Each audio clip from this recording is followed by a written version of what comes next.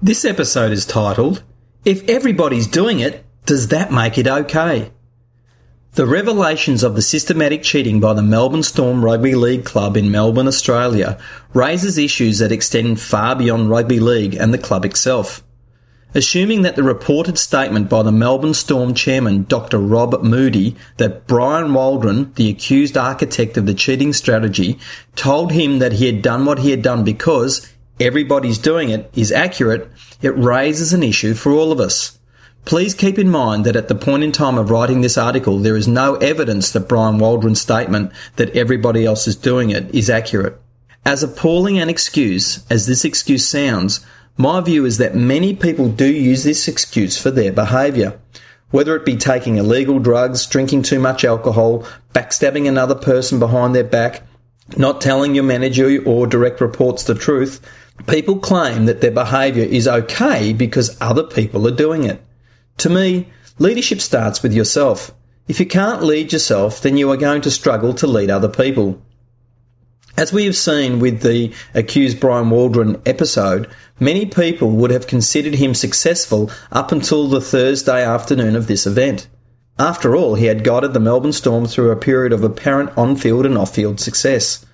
The story highlights that there are consequences for not taking a stand for doing what is right. It may be true that if Melbourne Storm had played according to the rules, then maybe they would not have won, now lost, 2 premierships. We will never know. We do know that their brand has been damaged and 2 major sponsors have already cancelled their arrangements with the club due to the clash of values that has come to the surface as a result of this exposure.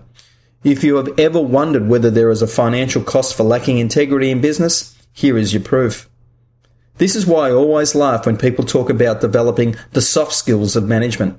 To me, the so-called soft skills, which include acting with integrity, are the harder skills to master, which is why so many people struggle to properly develop them. The term soft somehow suggests that they are easy. Nothing could be farther from the truth. To me, leadership starts with doing what is right from a personal point of view. This means that many people will never know when you have shown true leadership, because the vast amount of leadership takes place when no one is looking. I suspect that there are a lot of good people at the Melbourne Storm who possess high integrity. While this must be an extraordinarily difficult time for them, I suspect that many will stay to rebuild the club's integrity. In many ways, providing the people running the club at all levels honestly embrace the opportunity that they had before them, they could use this terrible event to create an organisation of the highest order. On many levels, I hope that they can. This episode is titled, If Everybody's Doing It, Does That Make It OK? I'm your host, Gary Ryan. Please join us at the OTM Learning Network. That's www.otmlearningnetwork.com.